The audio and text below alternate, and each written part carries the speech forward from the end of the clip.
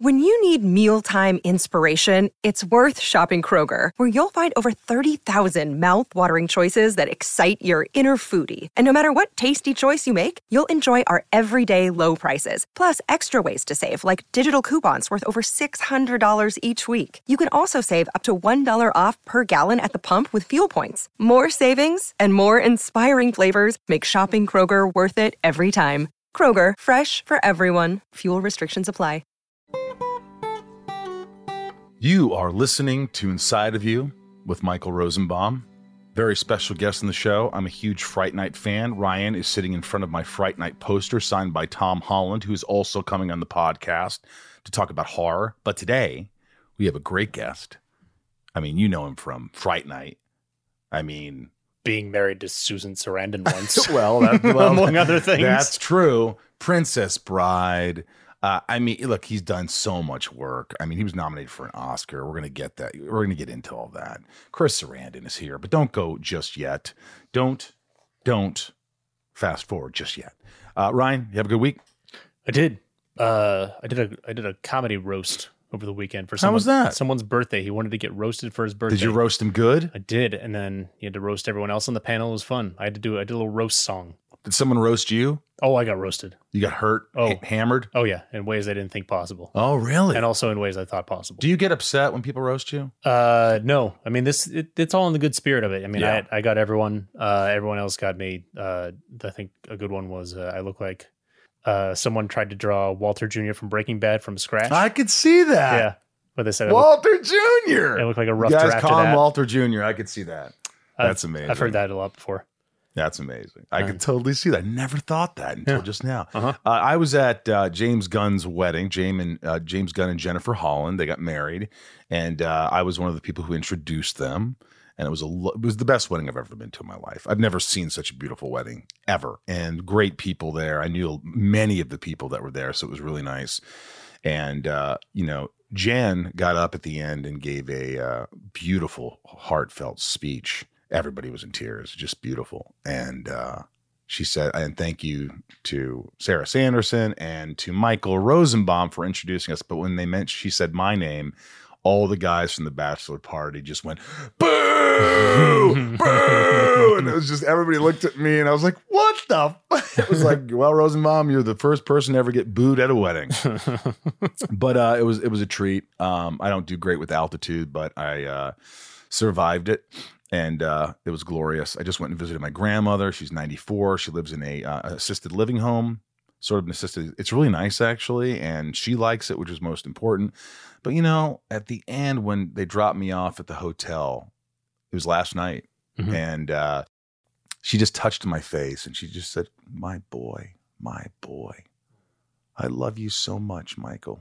Don't ever forget that. And it was just like one of those moments where I'm like, is this the last time I'm going to see her? I hope not, but I know that time is coming. So it made me think, just tell people you love them. Just be present. It's like, again, being in the moment, not waiting till it's too late. Of course, my grandmother would have known I loved her anyway.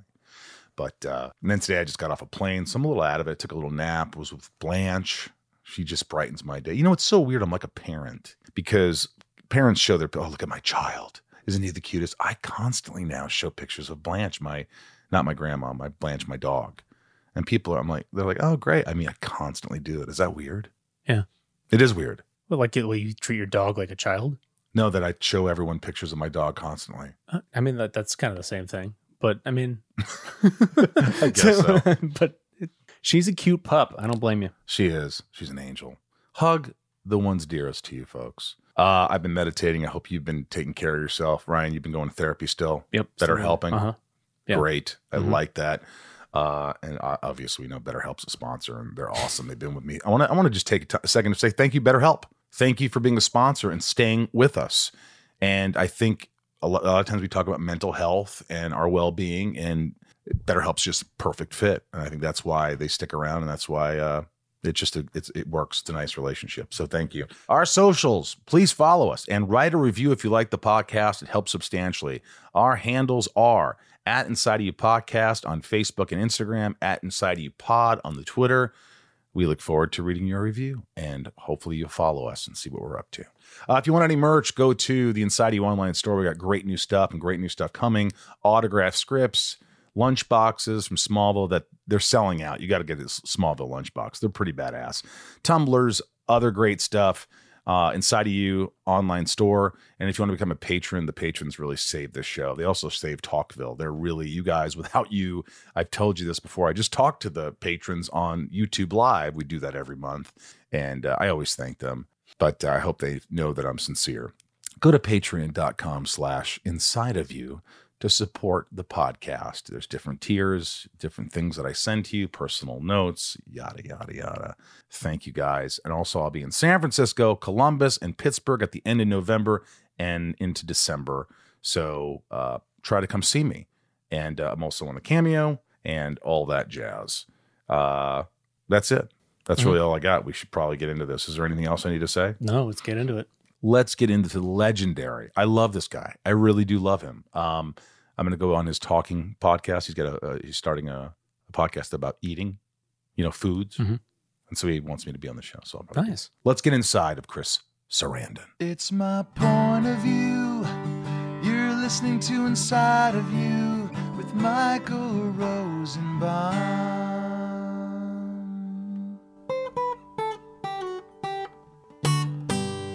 Inside of You with Michael Rosenbaum was not recorded in front of a live studio audience.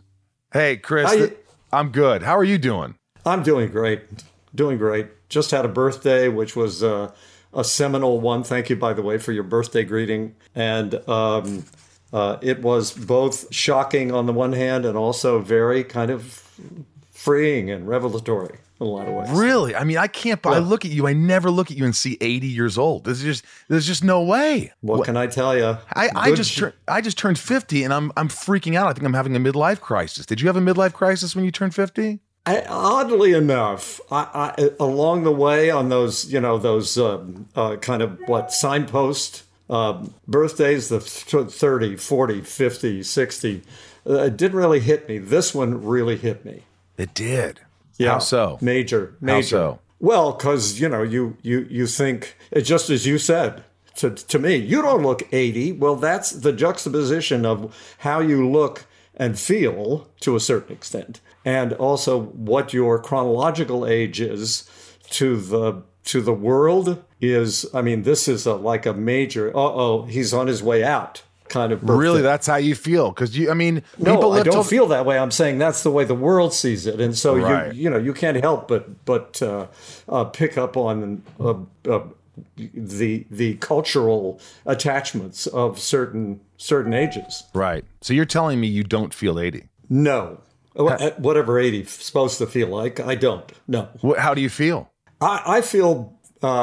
I have what my wife wonderfully calls I play the organ recital with my friends who are my age or younger, a little younger. The organ recital being, I've got that. I have herniations in my disc, and let's see, I have a hip. You can go on and on when you get to be a certain age where you've had so many things happen in your life, but you've also had so many wonderful things, incredible things happen along the way. Right. I mean, I look, and how many people could say they've been in so many big movies that everyone knows?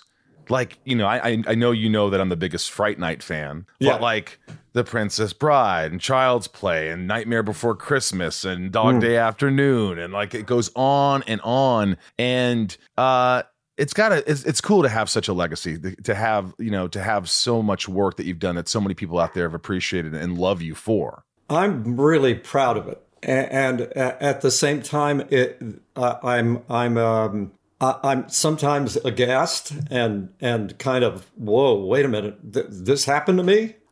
I remember it. I remember it happening. Right. But the cultural, the waves that go out in the culture from particular pieces of work, it's astonishing to me just how much resonance they have with people. Yeah, I met you at a convention, one of these Comic-Cons. Yeah.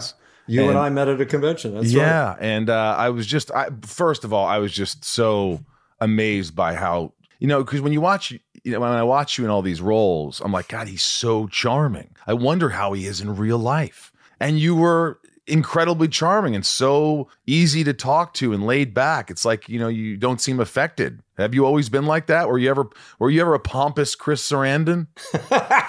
At one point, actually, I think I was. This happened, I think, after I was nominated for Academy Award for Dog Day Afternoon, right? Yes. And then I was offered a lot of movies. I turned down a bunch of movies, but I did a few. And I was doing TV. I was doing like Hallmark Hall of Fame stuff. And I was doing, I played Jesus, for God's sake. Yeah. and I also played Sidney Carton and Charles Darnay in the Tale of Two Cities. And I was really fucking full of myself. And I got a script called Fright Night, right? An offer to do this movie. And I said to myself, as I picked up and looked at the title of it on the cover page, I can't do a movie called Fright Night. I'm a terribly important actor. Right. And so, but these people, they offered me the role, and you owe them the courtesy of reading it. And I started reading it, and within like 5 minutes, I was completely sucked in. And by the time I finished the script, I said, I have to do this. I got to meet these people. And it taught me a lesson, which is, the old bromide, don't judge a book by its cover. Don't judge a screenplay by its title. Right. And also, art comes in many forms. And I've always considered that when I first started in the theater. Yes. And have continued to do theater throughout my career. And that keeps you grounded because you are in a medium that forces you to collaborate with people in a totally different way than it does in the movies and television. As in television and movies, very often you are part of the machine. Yes. And the machine is inexorable. It just moves with you or without you.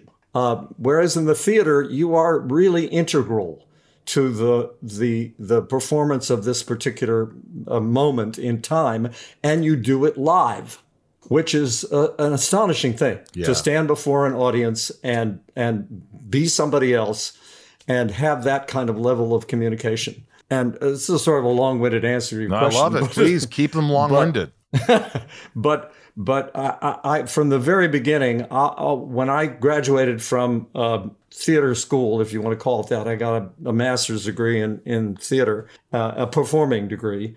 And from the time I graduated, all I wanted to do was to have a career. And I've had a career. Yeah. So and along the way, different shit happens. You do a play, you go on tour, you travel, or you're at home for a long time. I have a story that I tell all the time about one of my children who was at the time, I think she was like 5 or 6, and she and a friend were having a pizza or an ice cream or something with the friend's mom, and they were talking about what their daddies did, and the woman went to talk to her daughter. She said, "You know what daddy does, don't you?" And her daughter said, "Yeah, he makes wires in houses." That's this woman says, "That's right. He's an electrician." And she turned to my daughter and she said, "You know what your daddy does, don't you?" And my daughter Alexis said, "Yeah, he looks for work." Well, that's the experience of being an actor. Yes. And that also keeps you humble. Right. And the fact that you have to audition for people and that you're rejected constantly, no matter what level you're at. You read stories all the time, I'm sure, about famous actors who had to fight for a role and didn't get it. Right.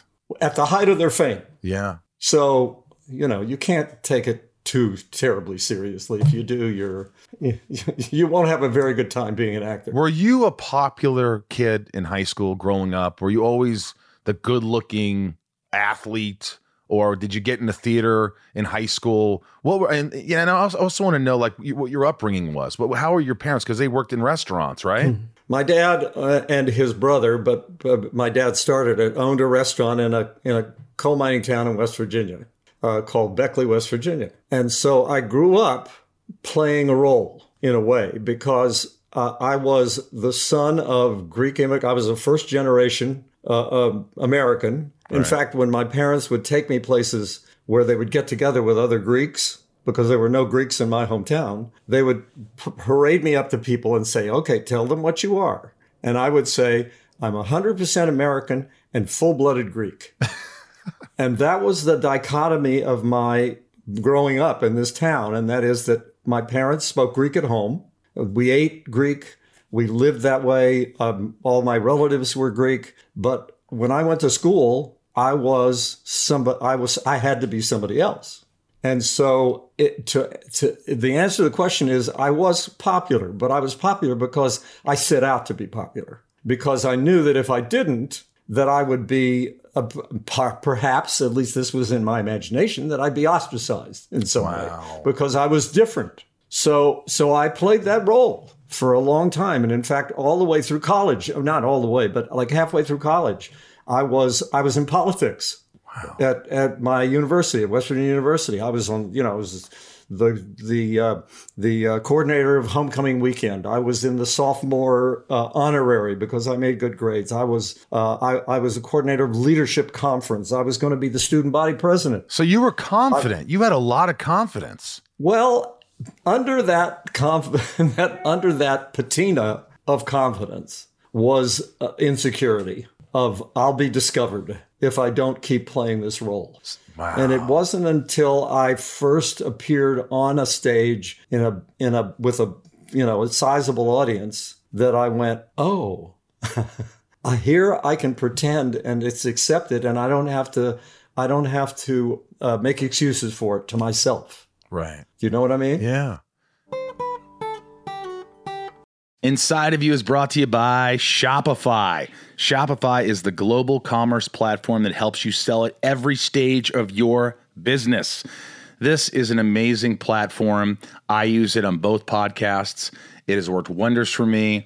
It's so amazing how easy it is to navigate. If you want to sell products, t-shirts, soap scents, whatever it is, Ryan, you want to sell, this is the way to do it. You could see what your best seller is right there, analytics, how much you're making this month, what products are selling the best. It's really fantastic. From the launch your online shop stage to the first real life store stage, all the way to the did we just hit 1 million order stage? Shopify's there to help you grow. Whether you're selling scented soap or offering outdoor outfits, Shopify helps you sell everywhere. From their all-in-one e-commerce platform to their in-person POS system, wherever and whatever you're selling, Shopify's got you covered. Shopify helps you turn browsers into buyers with the internet's best converting checkout, up to 36% better compared to other leading commerce platforms, and sell more with less effort thanks to Shopify Magic, your AI-powered all-star. Plus, Shopify's extensive help resources are there to support your success every step of the way. Because businesses that grow with Shopify. Sign up for a $1 per month trial period at shopify.com/inside, all lowercase. Go to shopify.com/inside now to grow your business, no matter what stage you're in. Shopify.com/inside. What's up, everyone? It's Reality Steve, your number one source for all things Bachelor Nation and reality TV. Every day, I'm giving you the behind-the-scenes juice and your info on all your Bachelor Nation stories, and also interviewing some of your favorite reality stars. My name has been synonymous with spoilers, but I'm so much more than that. Give me a listen. The Reality Steve Podcast, part of the Believe Network. Just search BLEAV on YouTube or wherever you listen. Did you deal with any anxiety growing up, being that you felt like you had to cover up, like you had this false bravado, I have to prove that I'm somebody else? Absolutely. All the time. That was my constant struggle when I was growing up. Plus there was friction at home. My dad was an old-fashioned Greek, and my mom was a very lively, much younger bride, and he was psychologically abusive, and she had lots of psychosomatic problems because of it. And it's a complicated story. I'm actually writing a memoir, and I'll get into that more. Oh wow! Perhaps if anybody listening reads it someday, please. They'll see. But yeah, I was. I think that's one of the reasons why I ultimately became an actor. I think me too. I think that there was so much, I talked about this recently, but the chaos that was going on in my house, it just did. I actually became, I would stay at my friend's house and their parents would sort of be my parents. I would spend weeks there or nights there. And I just didn't really want to be home all the time. And it was just kind of crazy. And I didn't think it really affected me as a child. But when you get older, you start to have certain issues and things start to come out and you realize, wow, I was anxious. I was living in a, I was under a lot of stress and I didn't realize it. And that's how you felt? Yeah. I didn't realize it either until later. How much later? The first time I went into therapy. When was that? Oh gosh, that was when my first marriage was breaking up. And I was completely kind of gobsmacked by it and didn't, totally unexpected. I didn't understand what was going on. And so I needed to talk to somebody. And I went to see this actually terrific therapist. And a lot of this stuff started to kind of bubble to the surface. And that's when I started talking about it. And I'm still talking about it. I'm talking about it with you. Yeah. Right now. It's freeing, isn't it? When you start to let these things out or start to understand what may have caused these issues or cause a certain way you act and act out and say things and like, why am I doing this? And wow, I sound like my father. I sound like, you're a product of your own environment. So having to deal with it's also very tough. I'm sure it was pretty emotional for you. Oh, tremendously. But out of crisis comes understanding and a certain kind of peace with whatever it was that happened that was the catalyst for the crisis, And if you haven't been through it, then if you haven't been through any crises in your life, first of all, I don't know anybody who hasn't. Yeah, I don't know anyone. Yeah. So we're all kind of brothers and sisters in that regard, that we all have that in common. Humanity does. Right. Some of us recognize it, some of us don't. But I think one of the things about being an actor is that it says to people, look, do you see something of yourself in this situation or in this character? And that's the great gift that we're able to share with people. Yeah. I feel like a lot of my things, the things that came out were ego, a lot of ego things. I was upset by things because maybe they didn't go my way or I wasn't in control. You talked about your first marriage. Was that something that wasn't your choice, that you didn't want a divorce? At the time, no. But in retrospect, it was the best thing that could have happened for me at that time because it made me look at some things that I'd never looked at before, that I'd taken for granted. Right. Ways that I dealt with other people, with women in particular, which kind of mirrored my relationship with my mom, if we get into the kind of the therapeutic part of it. Right. So it was revelatory. I didn't necessarily completely learn my lesson the first time. Yeah. So I had to get married. I had to get married again. Right. And ended up happily for a time, and also having children, which was really important to me. And I have 3 kids now, and I have 9 grandchildren. Wow! My children are grown up, and I have this passel of grandchildren that are just the delight of my life. And then that marriage ended in a kind of crisis situation that was actually the catalyst was financial trouble. That time, and now I'm married for more than 25 years, but together with my wife Joanna for over 30 years. We're together 30 years. That's amazing. And we have a wonderful life. We have these grandchildren. So all of that, if my first marriage hadn't ended, this life that I'm living now wouldn't have existed. Isn't that something? So when something bad happens, you have to know that you're going to learn from it and hopefully something good from it that's meant to be, if you believe in all that, is going to happen. Yeah. And your first wife was Susan Sarandon, obviously. Correct. And I didn't know that till I read about it. Yeah. And she took your name, right? She did. Yeah. And she still owes me. Do you guys even talk, or was it? We We haven't talked in a long time, although we do stay in touch occasionally because I had a very strong relationship. She's one of a number of children. She's the oldest of 8 or 9. I can't remember now how many, but I had a relationship with all of her siblings when she and I were married. And so and her parents, whom I knew well.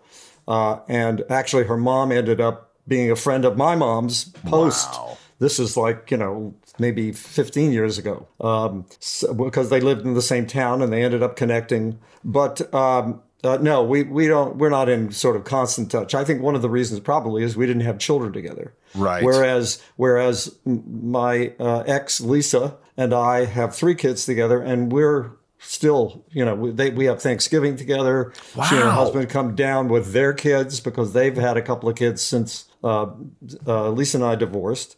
And we all get together and we hang out. And she and my Joanna are good friends. You don't hear that very often. It sounds to me like even with the first marriage with Susan, it sounds like there's really no ill will. You've let bygones be bygones. You've sort of that's rare.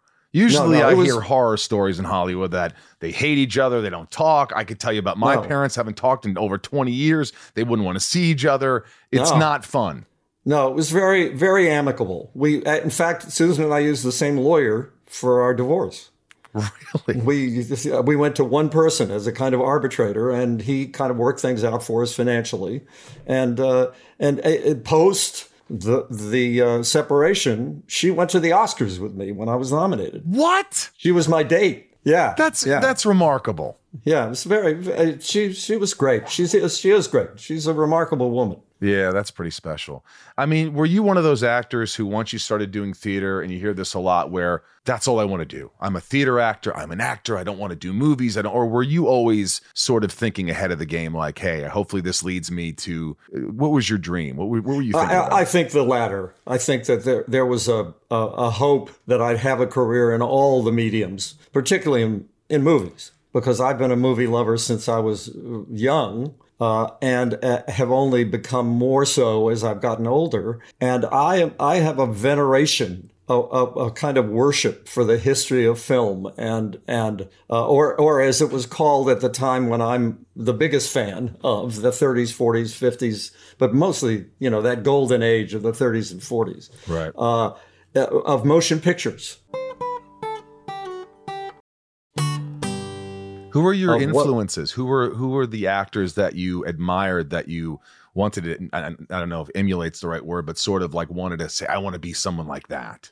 When I first started, it was Olivier. It was Laurence Olivier, who was a theater actor, but who worked in films and who was a character actor, even though he was a leading man. And I knew that I didn't look like a character actor, but I felt like one because I had a facility with accents. I have a great ear, so I'm really good with accents. I have a facility of observation and of curiosity. And I've always thought of myself as a character actor, never as a leading man. What accents can you do? But I know you could do the English accent really well, but like what other ones can you easily just jump into? Well, I can do lots of accents of people who don't speak English as a first language. Right. I have a great Italian accent because I was in a play where I had to be an Italian haberdasher, a man who sold great, wonderful clothes. All right? It's amazing. Also, obviously, I do I can do my father. Let's do the father. We got to hear the father. My father he had a very strong Greek accent, and he was a quiet man. My father. Can you do Scottish? Oh, that's one that I won't even attempt because it's not very good. My Scottish accent. Not good, but wow! I used to do a great North Country accent because I did a play in England. I did a North Country play when I was much younger. I don't remember it terribly well, so I'm not going to embarrass myself here. But I just always, and of course, New York, you gotta have that one, in your pocket. Yeah. And Chicago. I played a Chicago cop. You still got it. I mean, it's like child play. Yeah. Wow. But that, to me, that was what was attractive about Olivier, is because he changed. He was a chameleon. As I got older, I started appreciating more the people who worked a little more organically than Olivier did. He always said he had to create the outside and then the inside came. Right. I started learning that the inside's more important, and the outside you can always paint with colors on the outside, but the inside has to come from some experience. Right. What about when you're first transitioning from theater to TV? Didn't you do a soap opera for a while? Oh, yeah. That was my first job when I got to New York. I got a soap opera almost right away. I mean, it was unheard of. You auditioned and immediately got it. I got it. But of course, I played the guy who was scrubbing in the pre-op as the lead actors came through on their way to the operating room. Awesome. And basically, my line was, "Good morning, doctor." That was my line. But didn't you become a regular? No, I was I was guaranteed an episode and a half a week for $275 an episode. So I made like $350 a week, which paid my rent. Wow. And my rent was only $250 or something like that in a 1-bedroom apartment in New York, if you can believe it. And then I got a Broadway show, The Rothschilds. And, I was in that for almost a year. And then I started doing theater again. And then I was replaced somebody else I replaced Raul Julia in a Broadway musical. Wow. I'd never done a musical before. So you were getting a lot of attention in the Broadway scene. Your name was getting known. I was starting to anyway. Yeah. Right. Yeah. And then Dog Day happened. How did Dog Day happen? I mean, did you obviously audition for it? Yeah. Oh, yeah. Who'd you audition for? Sidney Lumet, the director, right. and Al Pacino, and the producers, Marty Elfond and Marty Bregman. Marty Bregman was Al's manager, I think, at the time. Were you nervous in the room? Well, it's such a cool character who's kind of like the nerves get to him anyway, in a way. Well, actually, it's interesting because I don't know about you, and you tell me, when you read something that really fits and you understand it and you know what you're doing, then the nerves are there, but it's not about, oh my God, I'm going to fuck this up. It's more about, oh man, I have to ride this. Right. I have to ride this at the moment. I have to feel that I have to really get into this right now. And the nerves help. Yeah. They don't help when you're unsure. No. Do you do anything to prepare before you go into a room? When you're about to go into a room, is there something you do, any kind of practice that you have, any breathing, or do you just go? You don't think about it? If I'm prepared, I basically just go. It doesn't really, I don't think it necessarily, I mean, I got advice one time, a long time ago when I was a young actor, of just think of them, when you walk in the room, think of them sitting on a toilet. Everybody you're auditioning for. Perfect. That's the common denominator. We all have to take a dump at some point in our lives, right? Yes. And they're not, there's nothing extra special about these people. But for the Dog Day audition, it was really interesting because, first of all, it was a great script. Yeah. It won an Academy Award. It was nominated for 8 Academy Awards, I think, and it won for Best Screenplay. Frank Pearson. Right. Right. And I immediately understood this character. And I think part of that was understanding the otherness of somebody who is, his body is foreign to him. Yeah. And in my case, my psyche was kind of foreign. I was this Greek American, 100% American, full-blooded Greek. And so I understood Leon Shermer is the name of the guy in the movie. Yeah. And I just got it. And so I went in very prepared. Did you read with Al? I read with Al. Yeah. Yeah. We read the telephone scene. Right? The telephone scene. I love that scene because you're holding your buttons on your shirt or something. You're like, that comes from I stole that from a photograph of the guy being led out of the police car and his clutching his robe around him to maintain his privacy, Yeah, I just thought it was like a nervous, cool little tick that you were doing. I stole it. Did you, let me ask you, when you finish this audition and you just read with Al, did you get any sort of affirmation or any kind of like, it was obvious that it was going well. And Sidney Lumet came over to me and he gave me the best note I think probably I've ever gotten from a director. What was it? He said, because I was playing it very sort of Blanche Dubois, right? Right. And Sidney said, a little less Blanche Dubois, a little more Queen's Housewife when you come back. Wow. And that was the note that went, oh, okay. All right, now I know how to locate this guy. And also that he's not this elevated queen. He was a queen's housewife. Wow. And you knew exactly what he wanted at that So moment. the next time I came in, I read with Al and I did, I was talking, Wow, that is so cool. I could just see the room. I mean, did you know after that, the next time you read, was there something that made you go, I got this fucking thing? Yeah. What was it? Just that there was a real sort of palpable sense of everybody being genuinely, we really liked that. That was great. And you don't often have that in an audition because people always play it so cool. Yeah. But you let it all out there. You're like, this is the role. This is the part. And I think there's something to be said about when you audition and you get the part, you know that that's what they want. But when you get an offer for a movie, and I've had some, a few offers here and there, TV offers, but you get there and you're like, what part of me do they want here? You're unsure of yourself. And then if they don't want it, it's almost like an audition, believe it or not, even though I hate auditioning, is better. How do you feel about that? I don't know that auditioning is necessarily better. Well, yeah, maybe if the circumstances are like the one that I just described, but you don't often have that kind of experience. I mean, especially early in my career when I'd go into auditions, I felt, totally disoriented. I didn't know what the hell was going on.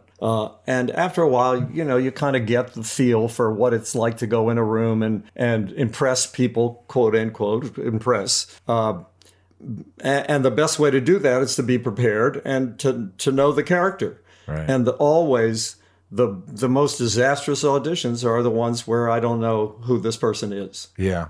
Or you don't know the material, or you don't know the material well enough. Yeah. Or I don't really have a line into who this person is. This was your first audition for a film at this point? Or no, was this the first role you got? First film role? It was the first role I got. I don't remember. I probably auditioned for things before that. I don't remember, quite frankly. It's been so long. Yeah. But this was definitely the first big role I got. A big role, not really a big role. Were you surprised when you got nominated for an Academy Award for it? I was grateful. I wasn't totally surprised because I was getting a lot of positive feedback when the movie came out that it was that it had an impact, particularly the phone scene, with Al, and a lot of that, oddly enough, despite the fact that it was a great script, a lot of that scene was improvised around the original writing of the scene. That is, that Al and I, Sidney Lumet always rehearsed his movies. Yeah. And this one, Dog Day rehearsed for like 2 or 3 weeks. Wow. Like a play. There were the furniture was taped out on the floor. There were props. And Al and I were sitting and reading the phone scene the first time, and we were reading it through together, and we both had the same reaction, which was my wife, who's a wonderful, amazing acting teacher, she calls putting a hat on a hat. When something's already there, when the situation is melodramatic, you don't need to play melodrama. The writing doesn't have to be melodramatic. The situation takes care of that. Right. And in the original writing of that scene, it was high drama immediately, calling each other names, pissed off, because their relationship in real life, these two guys, was highly volatile. Right. Crazy shit that went on between these guys. Yeah. Right. And they ultimately got married in a church wedding, and Leon was, full bride regalia. I have a photo of that, by the way, which is quite. I have a story about that too. Oh, you might have to send that. You might have to send that. All right. And so we both thought, you don't have to start the scene at DEFCON 1. The scene should start with, two people who haven't seen each other in a while, and what's going on? How you doing? Basically. I don't know. And then you start kind of, because they've known each other for years. It's not like this is a new event for them, speaking on the phone. But then the melodrama sort of evolves in the scene. And Al and I started riffing on what it might be like if we started it differently. And he said, wait. And he got somebody with a tape recorder. And so we recorded one with the information that was in Frank Pearson's scene, but we kind of redid it, just reshuffled it a bit, right? And when we finished, Sidney said, okay, here, this is missing. We need this information, so and so. And then we did another improv. And they recorded that one. And then we did like maybe 2 or 3 more. And then all of us got together, as I recall, in Marty Bregman's office one evening. And we looked through all the scripts and we collated them into one. And that's the scene that's in the movie. Wow. That never happens. Rarely happens. Never. Are you to this day, when's the last time you talked to Al Pacino? I run into him occasionally. Last time I saw him, I think I was leaving a restaurant, and I think he was arriving, and we stood and chatted for a few minutes. And in fact, I wrote him a letter recently, about 3 or 4 months ago, asking him to do my podcast. And he demurred because he was very busy, but he wrote me a nice note back, and we kind of exchanged information more than anything. Do you keep in touch with any actors from any of the movies that you've done? Like really keep in touch? You do. You become friends with a lot of people. It depends on the circumstances of the movie. I mean, I'm sure you've had this experience too, where if the experience isn't great, then you probably end up staying away from those people. Have you had those where you don't like working with someone? Yeah. And how do you deal with that? And I won't speak ill of the dead. No, that's all I'll say. Right. But it wasn't a good experience. Oh, man. Oh, God. They put you through hell. Oh, Jesus. But the Fright Night people, we're all still friends. I'm in touch with them, maybe a couple of times a month. John Stark and Tom Holland and Amanda Burris and Bill Ragsdale. Whenever we do a convention where the movie is featured, we get together and we sit and we talk and we eat and we laugh a lot. We laugh a lot. Carrie Elwes and I stay in touch from Princess Bride. Wow. Very much. Every once in a while, I'll share a text with Rob Reiner. But Carrie and I are very close friends. Did you have any idea? I mean, I know you liked the script and it drew you to, take the part in Fright Night as Jerry Dandridge. But did you, while you were filming, did you say there's something special here? There's something different here? I thought so, absolutely. You felt that. The script was great, and also Tom knew exactly how he wanted to shoot the movie. He described it to me when we first met. He went through it, so literally scene by scene, shot by shot. He described the whole movie. I love Tom Holland. I love that man. I played tennis with him. I've been to his house.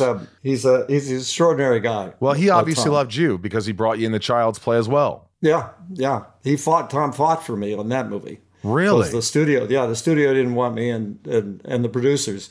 And Tom basically said, if I'm going to do this movie, and I'm going to do it with him. Yeah. I think, you have this knack for, you play some of these characters that are, evil or dark, but you bring something to it that makes them so likable, which is very difficult to do. But it makes the characters more likable, and the believability when you're doing Fright Night. That's one of the things that I loved is all the actors really committed, and it wasn't this farce. Yeah. It was like when you had Roddy McDowall, and everybody took their part and ran with it. And you played this villainous character, and yet you were so likable and charismatic. And is that something that they just offered you the role, right? Yes. Yeah. Did you come up with all these things, or did Tom give you a lot of direction? We had a really nice collaboration in the making of the movie, and I have to credit Tom tremendously for both accepting my ideas and also offering me stuff that that made the character particularly more seductive, because that was an important element in the character. You know, the fact that you have to believe that these the victims are willingly going to this guy, Right. And part of that is the fact that he has this kind of seductive charisma. Yeah. Where he's very, very charming and likable when you meet him on a human level. Yeah. Right. And then there was stuff like, you know, the kind of leitmotif of Jerry Dandridge eating the fruit.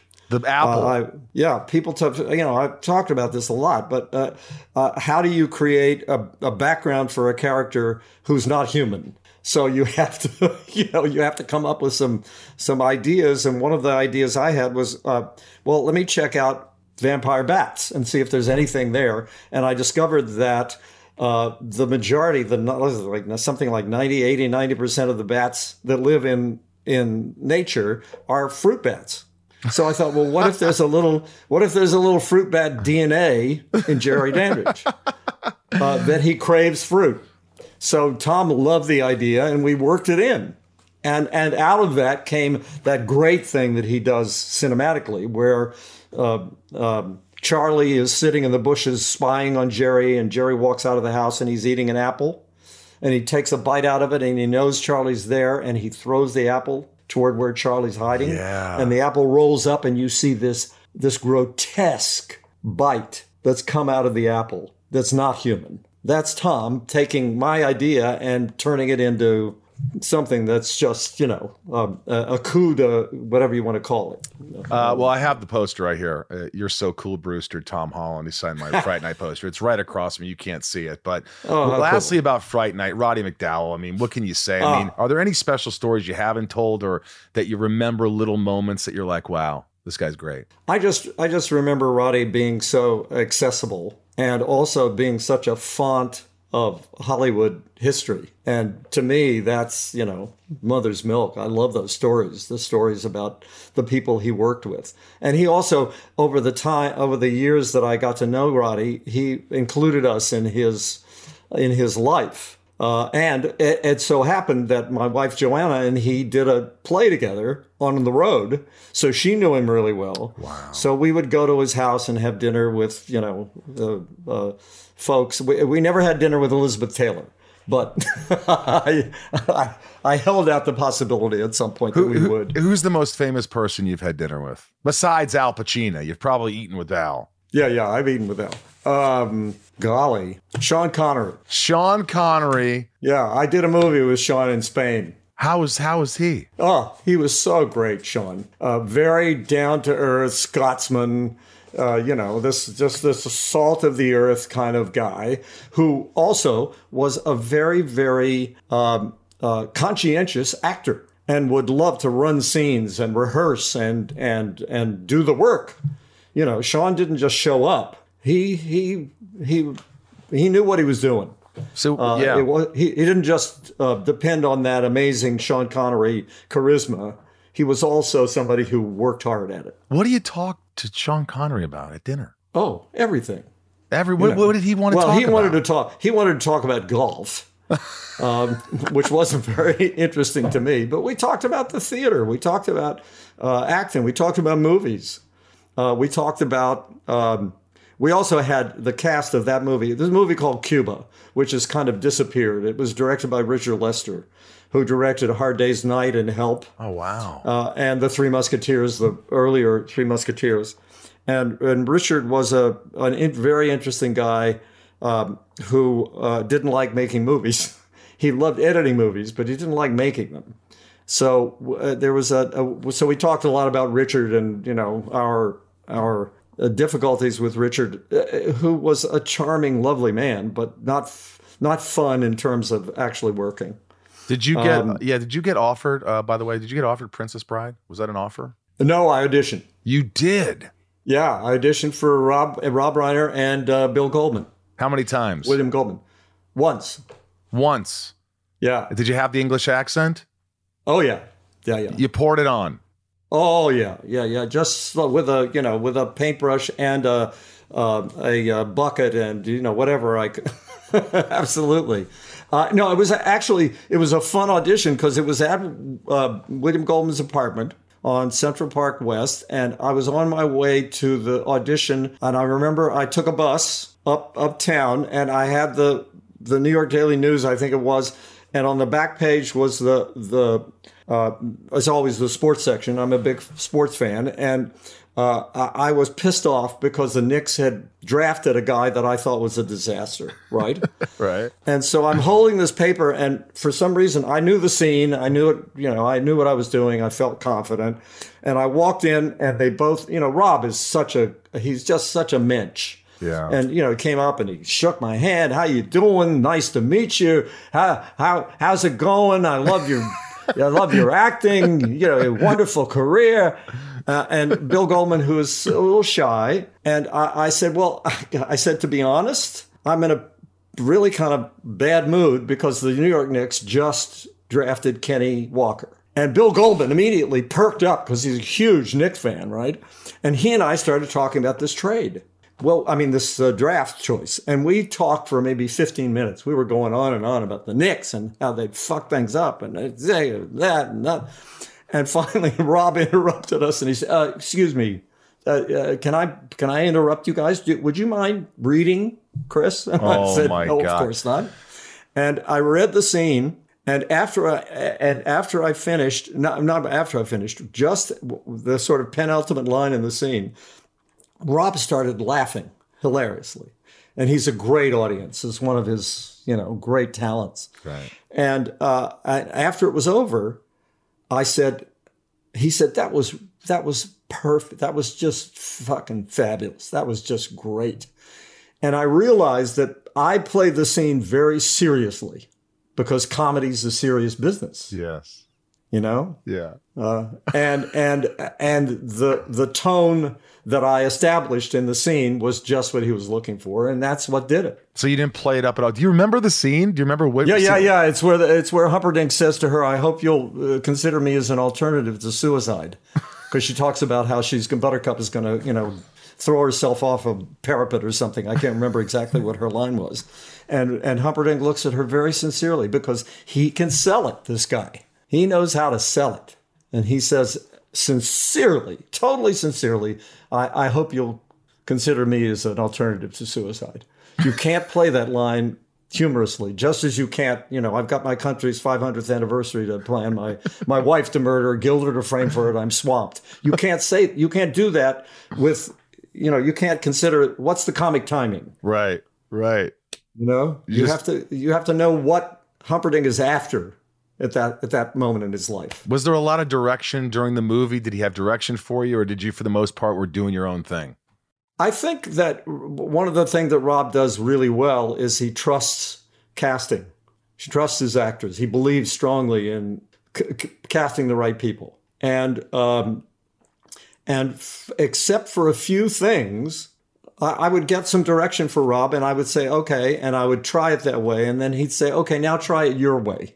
And sometimes he'd take my take, and sometimes he'd take his. But that's a joy to have that kind of director. Absolutely. There's a moment at the end of the movie where Wesley says that they're confronting each other, and the audience knows that Wesley is severely compromised, right? And Humperdinck is about to engage him in swordplay, and he's the world's greatest swordsman, except for, of course, Wesley and Indigo, and Wesley says,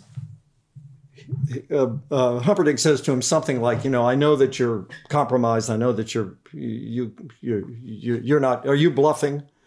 And he says, drop that sword, and he sticks his sword out, and Humperdinck drops the sword and goes and sits down. Right, the coward beneath the facade comes out. And just as a natural thing, because of the costume, I took the tail of the costume and tucked it under me as I sat down. And Rob came over to me and thought, I think that's a little over the top. Can you not do that this time? And we did it the other way. And then he said, let's do it again and do it your way. And that's the take he kept. Really? Yeah. And it's funny, but it's situational funny. Right. It's not, Again, one of these movies where you're doing it, you're like, this is special. Again, did you feel that with this one? We knew that this was a great script. We all loved the script. I'd read the book like 20 years before, and I just flipped over the book. And we all knew that it was a great script. The casting was just, out of this world. And Rob's take on it was obviously exactly the right tone all the way through. It's the same. I mean, it's actually similar in Fright Night, in that you have fun with the genre, but you don't make fun of it. Right. You don't look at the audience and wink and say, we're having fun with this, aren't we, folks? You play it totally straight. Right. That will kill it. The other way will kill it. Yeah. And so we knew that all that was in place. He had the best art director. He had the best, the top of the line British period costume woman, Phyllis. I forgot Phyllis's last name now. The makeup people were wonderful. The DP was like one of the top DPs in England, Adrian Biddle. And but at the same time, as William Goldman said in his great book about Hollywood, he said the quote that everybody quotes is, nobody in Hollywood, nobody knows anything. Right? Yes. In this case, Rob knew exactly what he had. What was problematic was the marketing of the movie, because nobody knew how to pigeonhole it. Right. Was it a romance? Was it a comedy? Was it an adventure? Was it a thrill? What was it? And so when the movie first came out, the marketing was awful. Right. It was terrible. And so the movie did a sort of, moderate amount of business, but over time, people discovered it and discovered what the tone of the movie was. And it's become this multi-generational phenomenon. It's, it's extraordinary what happened. But there's no way to know that that's going to happen. No. No way. Is that a character you think that if someone asked you to revisit it, you could just jump into it today? Oh, absolutely. You could just jump into it. Absolutely. We did it. We did the reading. We did the reading for Wisconsin Democrats, and we made something like $5 million. Are you serious? Yeah. I got to listen to it. Where can I listen to that? Oh, I'm sure it's online somewhere. The Princess Bride reading with with the whole cast except for obviously Andre, who had passed away. How was he? How was Andre? A cutie pie. Really? Just the loveliest guy, and also the interesting, smart, and prodigious in so many ways. He was really he was an extraordinary human being, Andre. That's amazing. Yeah. When you had to audition for Jack Skellington in Nightmare Before Christmas, right? You auditioned for that? Yeah. I mean, talk about a gift that keeps on giving. Oh, boy. I mean, here's the luck in my life. Yeah, exactly. And that was you just auditioned. You obviously, Tim Burton just heard your voice. You didn't meet him, right? Yes. And they had already done Danny Elfman's songs, so they knew what kind of voice they were looking for the speaking part of Jack Skellington. And I guess, again, serendipity that I had a vocal timbre that matched Danny's singing. And that's it. Do you do anything with your voice? Could you jump into it? Do you have a line you could say? Eureka! Eureka! Hello, it's Jack. Did you have to read twice or one audition and they're like, this is a guy? I just read once. And what was Tim Burton like? Tim, I think people who know the movie know he didn't direct it, that Henry Selick directed it. Wonderful stop motion action animated director.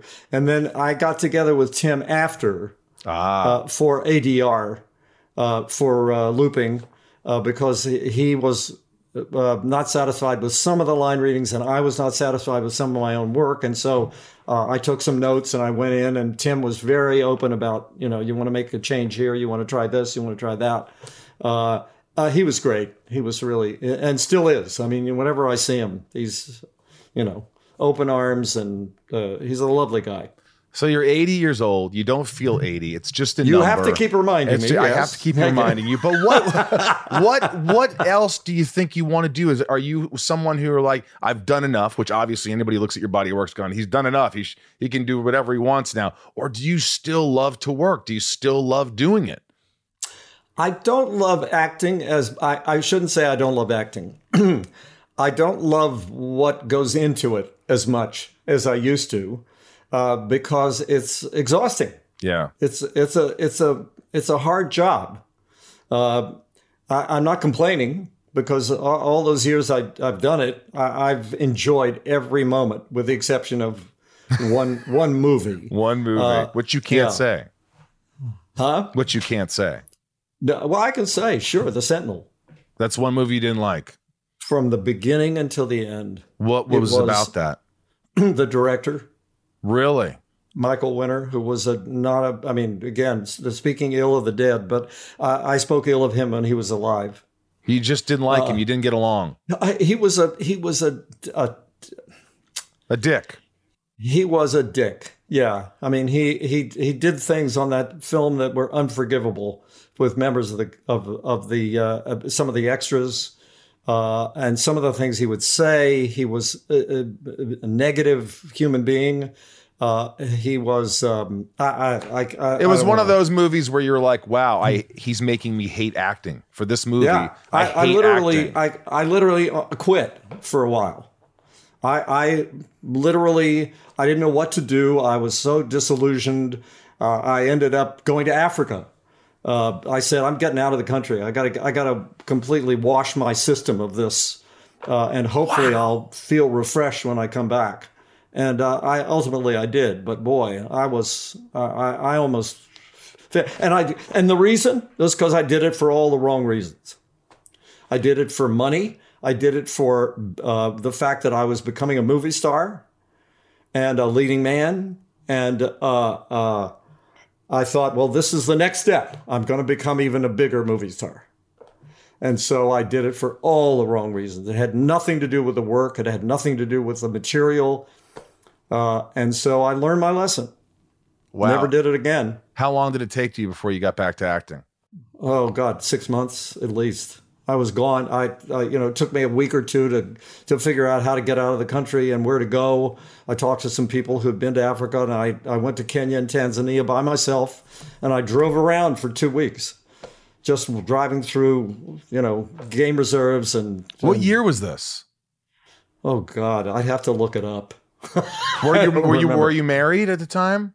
No. You weren't, so that's why you had the freedom. I was separated. Yeah. I was by then I had separated. Susan and I had separated. Right.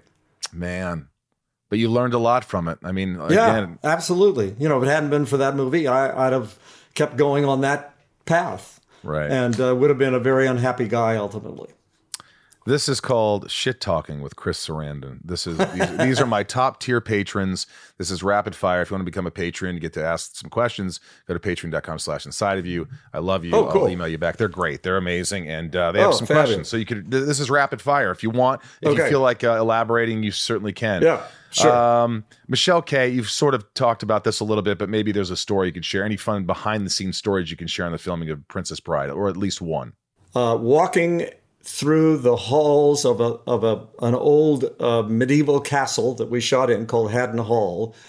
And as I'm heading toward shooting a scene, suddenly I hear Rob Reiner, Chris Guest, and Mandy Patinkin singing doo-wop.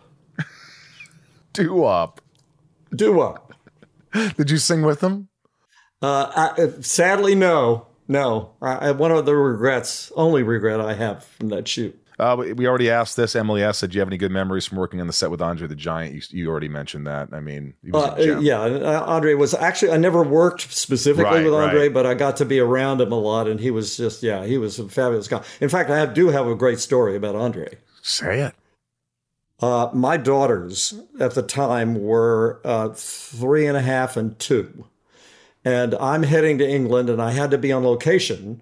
So they didn't come with me in the beginning because we were in a hotel up in the Derbyshire somewhere, And so I said, okay, I'm going to England, and I'm going to be, and there's a princess in the movie, and I'm assuming they're going to go, oh, really? And nothing. And then there's a sword fight, and then there's a giant. And as soon as the word giant got out of my lips, both of my girls perked up, and they started peppering me with the question, what's the giant like, Daddy? How big is he? Is he as big as a house? Is he as big as a car? Is he really, really big? Could he pick you up and squash you? You know, just kids, right? So every time, now I'm on location, every time I talk to them, as soon as I say, hi, kitties, hi, baby, how are you? Daddy loves you, he misses you. Hi, Daddy, where's the giant? Is he as big as a house? Is he as big as a car? Same thing, right? So finally they come to England. And I realize they have to meet Andre. So I go to Andre and I say, can the kids say, yeah, sure, boss. So one day he's working when I'm not working, the scene where he rescues Mandy, the Indigo, he's the Brute Squad, right? And we go to his trailer. His trailer is as big as a boxcar because he couldn't get into the makeup trailer. And he's sitting down at the end, right? And I'm holding one of my kids, and my ex-wife is holding the other, and we walk up the steps and turn the corner, and we look down the length of the makeup trailer, and Andre gets up. And suddenly, the reality hits my girls, and they start screaming at the top of their lungs. Oh. Ah! But in this, high-pitched thing that little girls can do, that can shatter your nerves. They freaked out. They wouldn't stop. And so I take them away, and I go back to apologize to Andre, and I say, Andre, I'm so sorry. And he said, don't worry, boss. They either run to me or they run away from me. And that was his experience, because he was the most famous person in the world, almost. Yeah. Wow, I would have loved to meet. But he handled it beautifully. Oh, that is amazing. Sheila G just says favorite memory from working on Nightmare Before Christmas. Do you have any famous favorite memories? The first time I walked into the studio in San Francisco where we were shooting, and the storyboards were on the walls, and I got to look at the sets and watch those extraordinary artists who actually did the stop motion. Do you have a lot of toys? Do you have a lot of Jack Skellington toys at the house? I have 4 or 5 of the original heads, Jack heads, because there were 400 of them. Wow! And I have the chalkboard, which is, I'm looking at it now in my office. It's over at the other side of the room, that Jack writes on when he's trying to figure out the formula for Christmas. Right. Yeah. Do you keep anything else from other sets? Anything else? I used to keep flags. I have Prince Humperdinck's flag.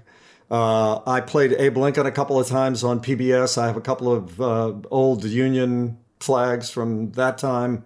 I can't remember the other ones I have, but I used to keep stuff like that. But I don't have a lot of stuff. No. Right. So wait, did you say you wanted to start? You're starting a podcast? Yeah.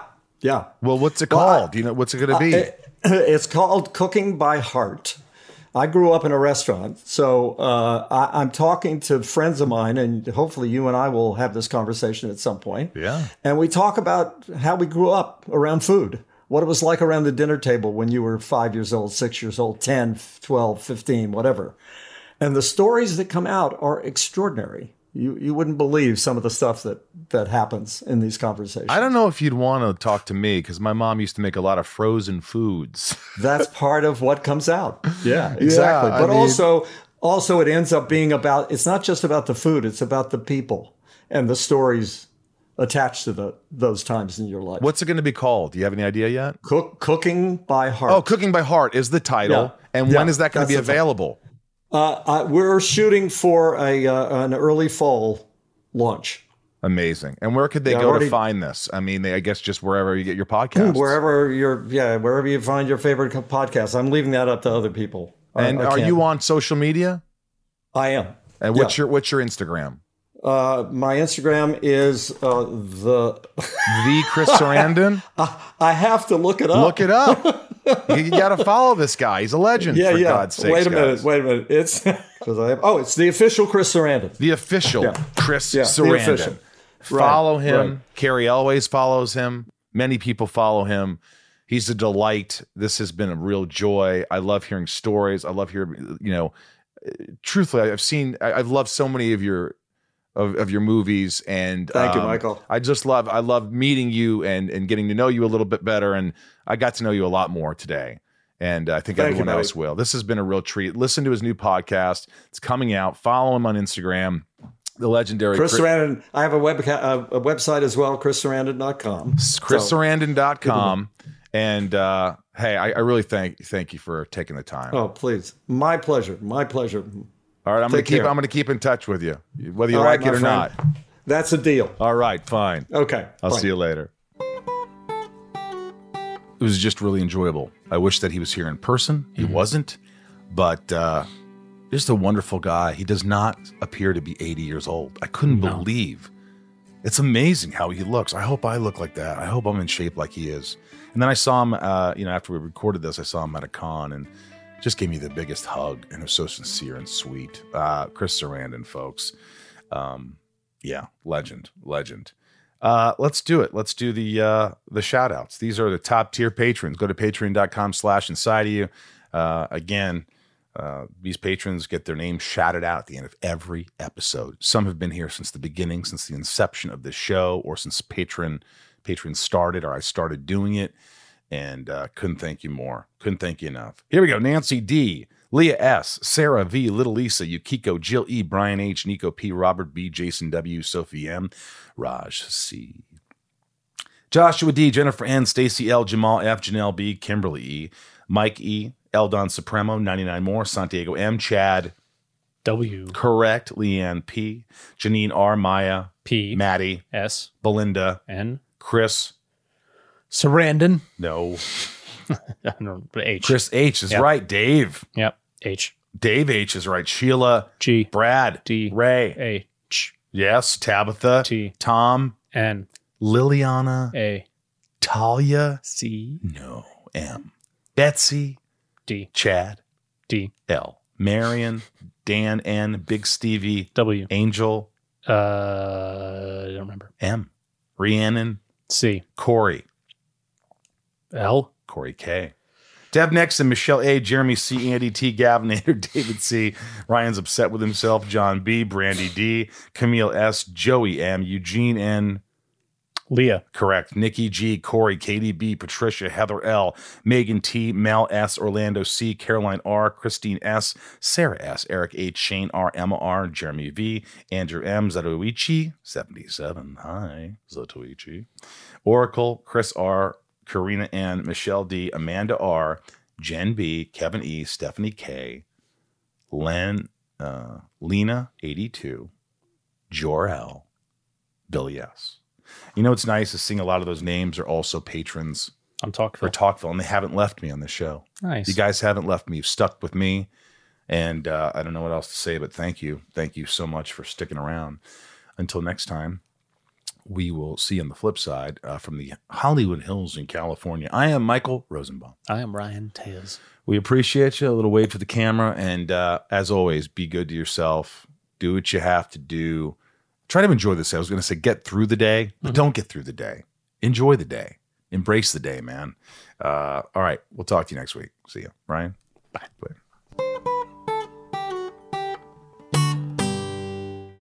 Welcome to Talkville. The Ultimate Smallville Rewatch Podcast. Guest star Sarah Carter as Alicia Baker. Although I didn't really work with her a lot. But Tom did, and they had some real big smoochy scenes. Yeah. Can we talk about that? Could there be any more sex? What was a 3-page makeout scene that just kept going? Good Lord. We get it. They have chemistry. Jump in now or catch up on any of the past seasons of Talkville on YouTube or wherever you listen.